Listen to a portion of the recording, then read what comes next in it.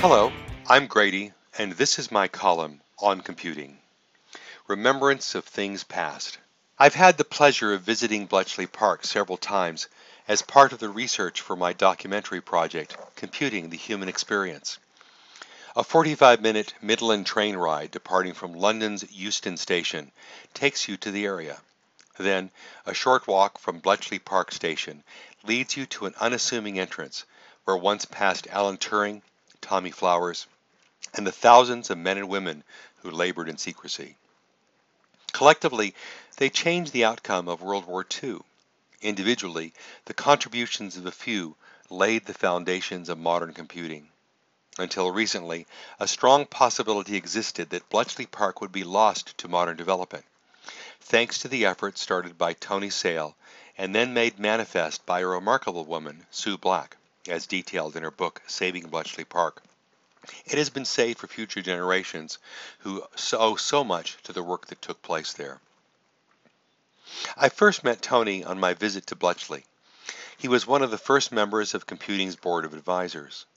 I've also come to know Sue as well, first meeting her in 2012 when she introduced me for my BCS Lovelace Lecture Award. Tony has since passed away. Among other things, he's known for building an operational reconstruction of the Colossus computer that was used to break the Lorenz cipher. The Imitation Game with Benedict Cumberbatch was a wonderful story filled with excellent acting, but it contained some profoundly warped history. Aaron Sorkin's movie Steve Jobs can be similarly described. Well, the historical truth of Sorkin's version was warped by an even stronger reality distortion field, but I'll leave that discussion for another day. Although the movie rightfully portrayed Turing as the hero of Bletchley, it required engineers such as Tommy Flowers to make Turing's ideas come to life in relays and in tubes. It also took the efforts of almost 10,000 men and women, mostly women actually. These workers tediously compiled message indices, computed decryptions by hand, and generally attended to the myriad administrative details of handling the considerable radio traffic that flowed into Bletchley, as well as the critical intelligence information that flowed out. To preserve Bletchley Park's secrets, Churchill had all the computers and records therein destroyed after the war. Only 8 photographs of Colossus survived, along with a few partial schematics. Building off of this scant evidence, Tony worked with Arnold Lynch, who had worked with Flowers and had himself designed Colossus's optical reader to rebuild the machine. On one visit to Bletchley, I noticed a bin filled with vacuum tubes. Innocently geek that I am, I asked, "What are these?" Tony replied, "Oh, those are burnt-out valves used by the original Colossus and left over from the war." Cheeky geek that I am, I then asked, "Could I have some?" After a bit of formal back and forth, the good folks at Bletchley shipped me a handful. I kept one and gave all the others to the Computer History Museum in Mountain View, California. The lesson here is that you rarely get that for which you don't ask. That valve, sorry, I mean vacuum tube for those of you not from the UK, now sits in a prominent spot in my office, along another bit of ephemera precious to me, a nanosecond that Admiral Grace Hopper gave me. Grace was a remarkable woman. During World War II, she worked alongside Howard Aiken on the Mark I. Later on, she was part of the team that developed UNIVAC at the Eckert-Mauchly Computer Corporation, and while there developed the first compiler. She was also instrumental in creating COBOL. Besides her many technical contributions, Grace was an incredible storyteller. As digital computers became faster, capable of many more operations per second than the early electromechanical computers on which she had worked, she struggled to find a metaphor to explain those advances to the layperson.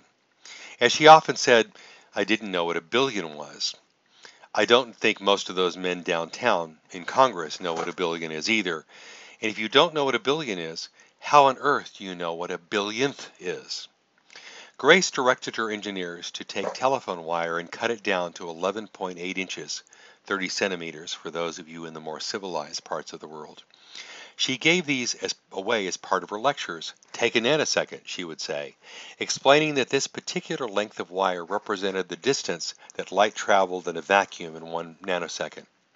I still have the nanosecond that Grace handed me while visiting the Air Force Academy, where I was a cadet back in 1976. In my research, I stumbled upon a comment by someone calling himself Tomorrowful. He powerfully summarized Grace's impact on computing by saying, Grace was created by a wise and subtle God as the ultimate weapon to be deployed against idiotic statements that women aren't suited to work in software development. It is therefore fitting and proper that the Anita Borg Institute created a conference named the Grace Hopper Celebration of Women in Computing. Started in 1994, the Grace Hopper Conference has grown to be the premier conference in this space, this year attracting a record 12,000 women. I was one of 3 men asked to speak at this year's conference. The experience was incredibly humbling and powerful. Here I was, a distinct minority, in the midst of thousands of women whose average age was about a third of mine, each filled with a passion and a hope for doing things that mattered. I spoke on the history and the future of software development. One thing that always surprises me in these settings is just how little most people in our profession know about its history. Did you already know the story of Grace and her nanoseconds? How about the history of some of the first computers at Harvard in 1890?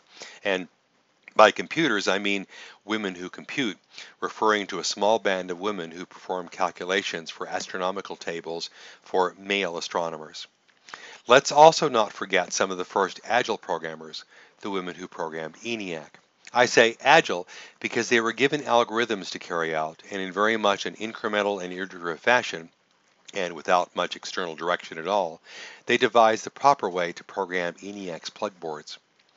Then there's Margaret Hamilton, who strong evidence suggests coined the term software engineering. Some claim that it was the NATO conference by that same name in 1968, but I'm placing my bets on Margaret. Susan Rodger, Katie Dickerson, and Jessica Goodman have cataloged many other notable women in computing, and I urge you to learn more about those who have made important contributions to the field. I have 2 other artifacts in my office worth mentioning.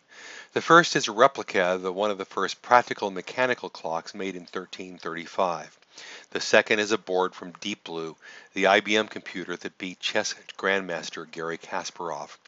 What do the clock, the vacuum tube, wire, and board have in common? I keep them nearby as a remembrance of things past and a hope for an even more enchanted world of the future. The clock ticks away softly in the background of an electronic hum that fills my office.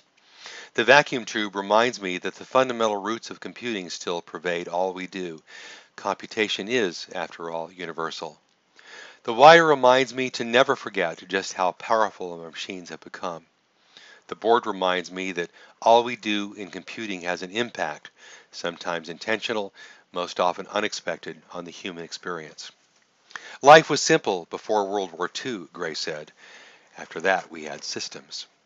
Well, I'd offer that life before World War II probably had its own kind of complexity, but it's certainly true that we now live in a world of both unprecedented complexity and astonishing possibility.